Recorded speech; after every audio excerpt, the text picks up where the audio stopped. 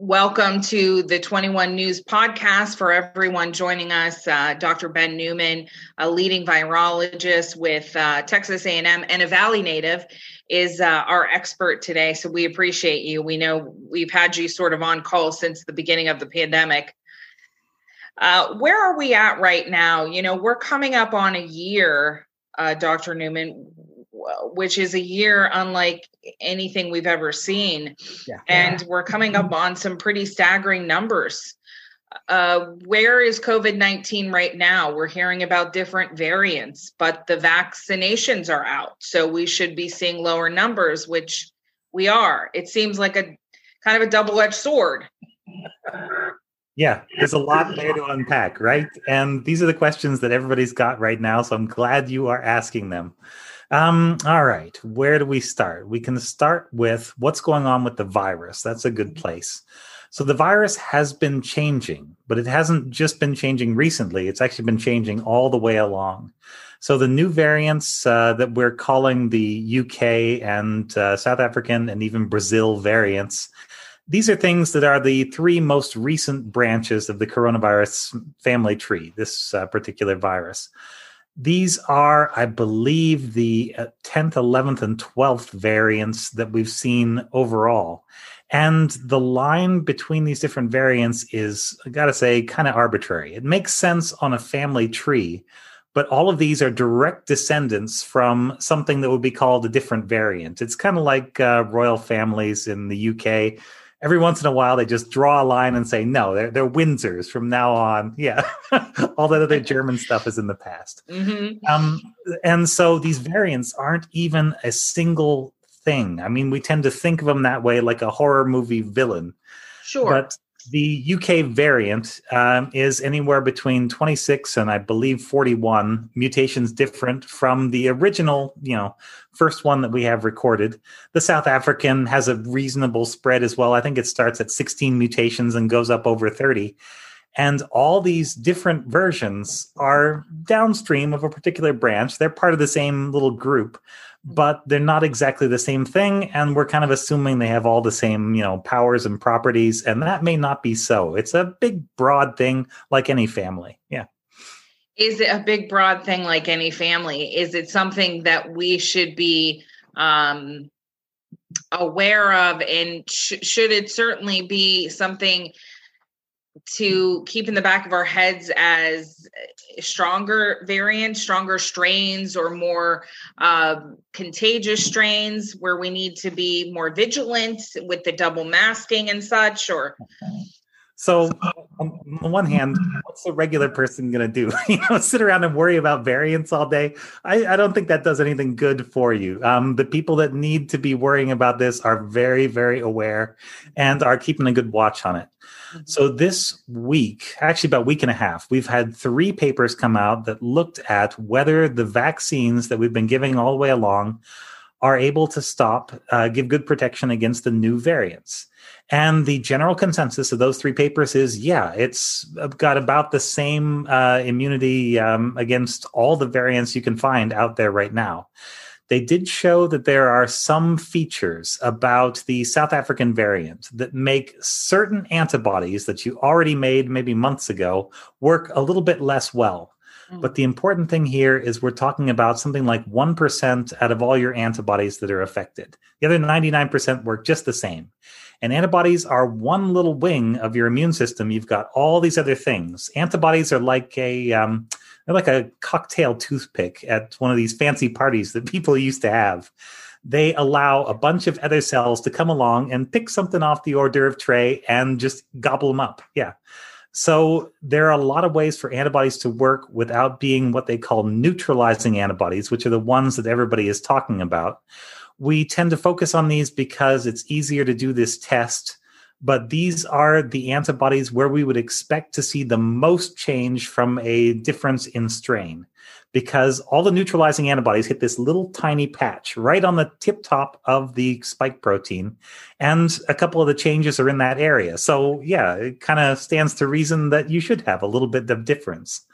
But in an active immune system in a person who is alive, you don't just have the antibodies that you made a month ago.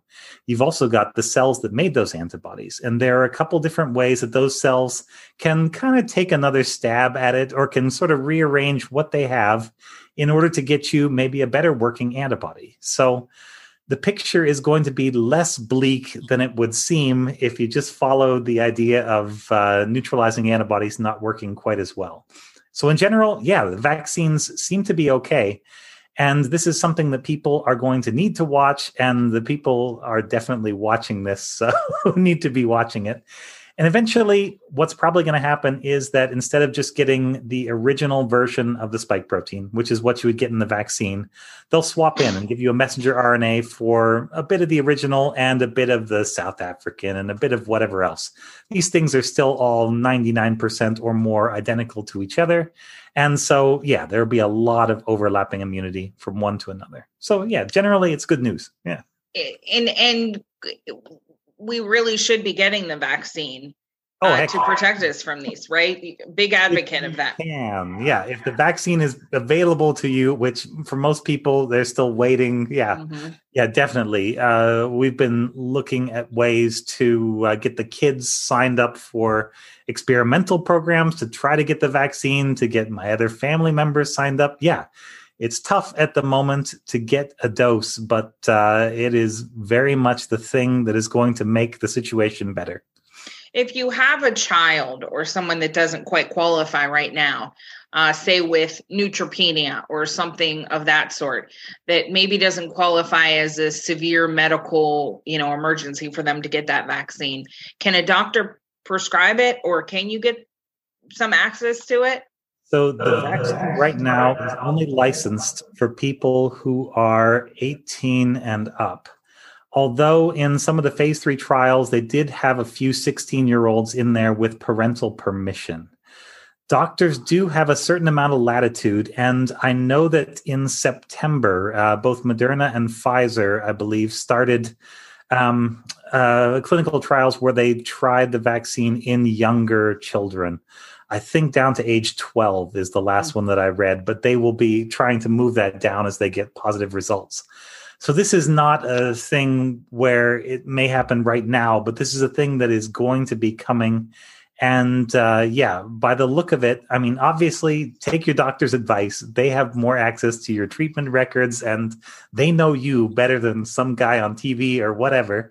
But generally, this looks like it has basically no downside and probably a pretty good upside. That's the way I am viewing it personally. How are you seeing Johnson & Johnson, the vaccine that would be a one dose? It seems to me it's pretty evident, hey, if you can get it all done in one dose, maybe the new president's promise to get 100 million people vaccinated isn't such a lofty goal. About Johnson & Johnson. Originally, I was a little skeptical because vaccines that look like that one, we have the UK, the Chinese, and the Russian vaccine are all essentially copies of this Johnson & Johnson one. They work well, but they're like a little bit less effective than the Moderna and Pfizer, something like 5% less to a little bit more than that.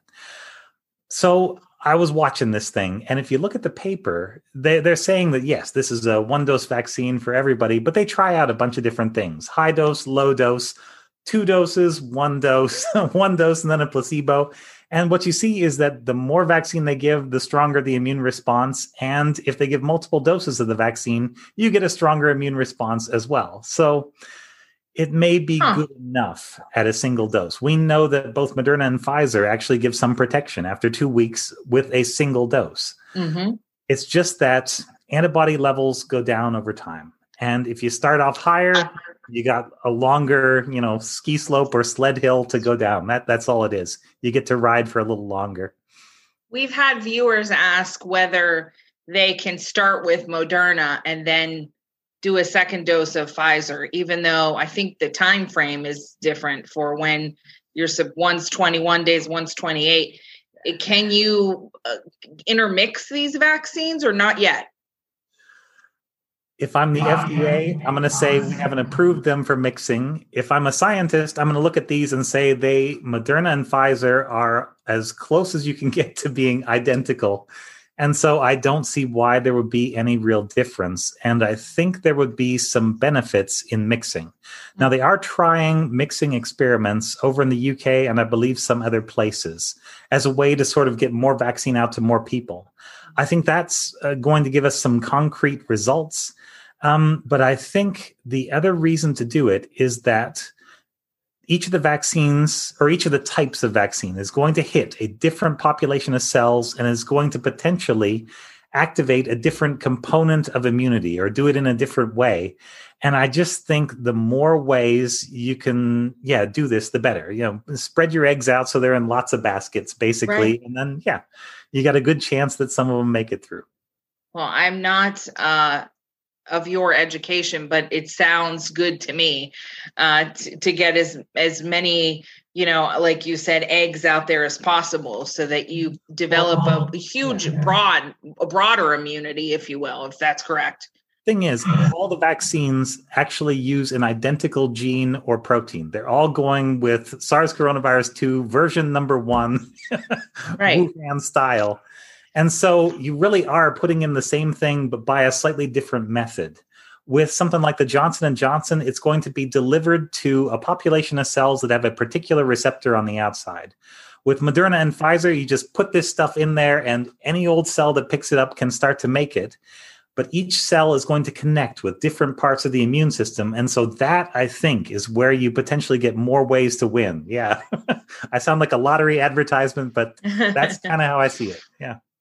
Well, I like your positive attitude for sure. Let me ask you this. We've had some speculation that, and I don't know how much truth there is to this, but we've had other doctors on our coronavirus team and even, people in the medical field just generally talking about how there aren't enough health professionals getting vaccinated, that there could be a better percentage of medical professionals that, some have said only 40%, some have said 60%. Is there any truth to the fact that there's just lower numbers of medical professionals getting the vaccine? I think generally higher than the overall population. But you run into this thing. Medical professionals, scientists are people too, and also dabble in politics and all the other weird stuff that people do that kind of warps our mind and makes us do the strangest things. Mm-hmm. So, I think, no, these are people. They're not immune to any of this. It's kind of a little bit disheartening, I would say, to see somebody's sort of background and professional judgment run up against all these other things that are just like Facebook nonsense, and to see the Facebook nonsense win out sometimes. I'd rather that didn't happen, but we're people, we're susceptible to all kinds of stuff. There's no good science behind the idea that we shouldn't vaccinate that I have seen. It looks like something, like with just a really high upside and almost no downside. I don't see why anybody wouldn't want to. And I think part of this is rolled up in the way that the vaccine's coming out. I know there are people in the country who aren't sure about these things and who are not just going to reflexively trust some random scientist. And I get that.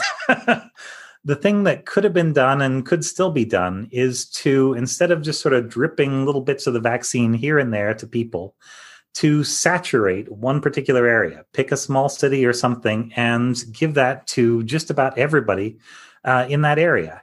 And then what you could see is over time, you could see how many cases they had. And then after the vaccination, you could see that it would probably just, go away. Mm-hmm. And I think a demonstration like that would go a lot further toward convincing people than anything that I or any other doctor might say. Saturate an area. That sounds like a plan. Start working on that.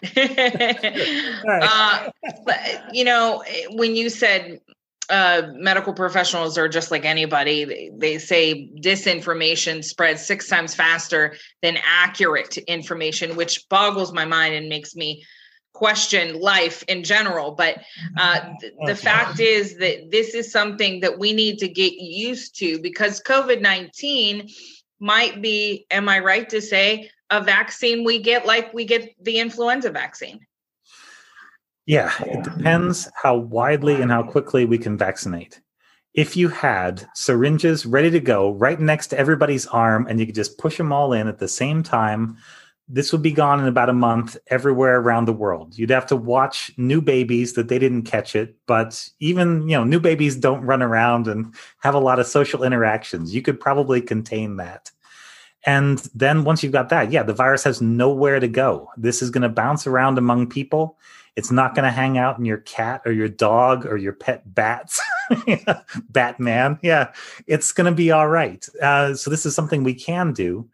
But if we just knock it out in America, then people are going to still come in, and Americans are still going to go on vacation, to be honest. Yeah. And there's going to be more exposure. So if we do it right, we can end this thing. And I'm very, very much of the opinion that we ought to end this thing. I agree. Let me ask you one. I wanted to ask you another question that was brought up about gene research, and perhaps correct me if I'm saying it wrong, but that our country isn't perhaps doing enough to work with genes to figure out the variants, as well as maybe the UK, other countries in Europe, and even I'm hearing some South African countries. Is that true? All right. So I'm throwing a lot of is this true question at you. Okay. So I think what we're talking about here is looking at exactly what virus does a person have, which variant did you catch? Mm-hmm. Right now, the tests that we use work on all the variants equally. And so all you get back is that yes, COVID or no COVID. Yeah. Right. But you can do a thing called sequencing on the virus where you just read out every little A, C, et cetera, nucleotide. And you can get the exact genetic makeup of this thing and figure out which strain we're talking about. So there are places like Iceland and Australia and New Zealand where they sequence every single case. They're going to read it out because they want to know exactly what people have got. Those places are kicking our tail. Now, we have a lot more virus here, but proportionately, we are not doing very well. Yeah, tiny little UK is actually turning in about half of the coronavirus genome sequences in the world right now. And honestly, that's the word I was looking for. With the purchasing power, the expertise, the equipment in the United States, we could be doing a lot more, I would say. Yeah. If we were doing the genome sequencing more, would it be helpful to the general population here? Yeah. Would we be able to battle it better? We'd be able to understand whether a particular strain does something different, materially different to a person than another strain. This is still a question that is very difficult to answer. And there are people that do their best to try and answer this, but the information is so incomplete that, it's an educated guess, but it's not much better than that. And we could do much, much better than that.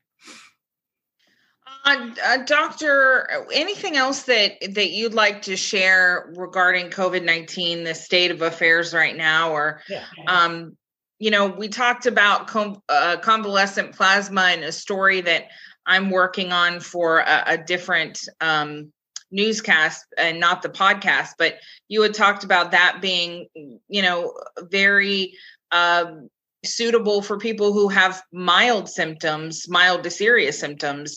And maybe for people listening, this is a good opportunity to say, give blood and give plasma if you can, and platelets. Oh, definitely.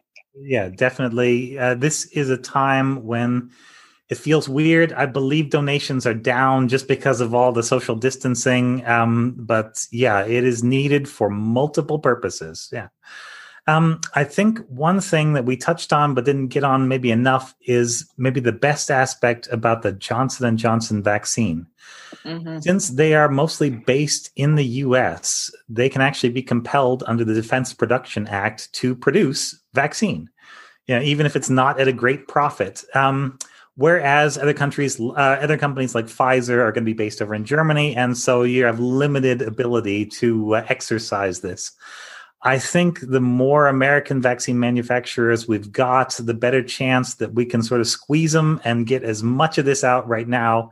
And all that means is that if Johnson & Johnson really wants to make a big batch of baby powder, you can say, no, please, more vaccine right now. We'll wait. We'll smell bad, be a little drippy for a while. It'll be okay. Yeah. Right. Yeah. Focus on the task at hand. Yeah. Dr. Newman, before I end, I'm just kind of interested in knowing how you see COVID-19 in students going back to the classroom. How's that going to play out? A lot of talk on the national news on NBC last night about teachers starting to maybe get into this next phase, I believe this week, and then through the beginning of February. Will it be quick enough for students who might be going back March 1st? There is a lot of COVID-19 out there right now. I'm saying this based partly on some firsthand knowledge and partly on some studies that I've read. But yeah, where there are people who are looking just in general. So some universities you have to give a saliva sample or have somebody stick that Q-tip up your nose in order to be able to go back to in-person classes. And when they do this, you find several percent of people in most parts of the US are actually positive right now, but do not yet know it. We're still dealing with the fallout from Christmas and New Year, and maybe we're just like one infection beyond that in the cycle. But yeah, there is quite a bit of the virus out there right now, and it is a substantial risk to anybody. As soon as we get more doses, I really think putting those into schools and students and teachers, as far as the medical clearance will allow, that is going to be the way to safely go back. And anything else would be going back minus the safely part. Yeah. Plexiglass it's always been kind of silly if you think about it. And isn't it good enough, isn't going to be the protections we need permanently to battle this, I would think. What we need permanently is for there to be no circulating SARS-CoV-2. The way we're going to get there is with some combination of, personal effort and all these annoying things like masks and the vaccine. And if we push both of those pretty hard, the amount of virus will go down faster. If we kind of go slow on both of these things, the amount of virus will go down real slowly. And here again, I would just say, the more we can do in the short term to get rid of this virus, the better, because I'm sick of it. And let's go on to something else, shall we? Yeah. Let's. Thank you, Dr. Newman. Anything else you'd like to add? Nah, you did a good job. Yeah. Okay. Well, Dr. Ben Newman, virologist and Valley native, we appreciate your time. Stay safe there in Texas, and we'll be talking to you soon. You too, because if you stay safe, that helps my parents up there stay safe. And we got to keep everybody safe. Thanks a lot. Absolutely. Thank you, Doc.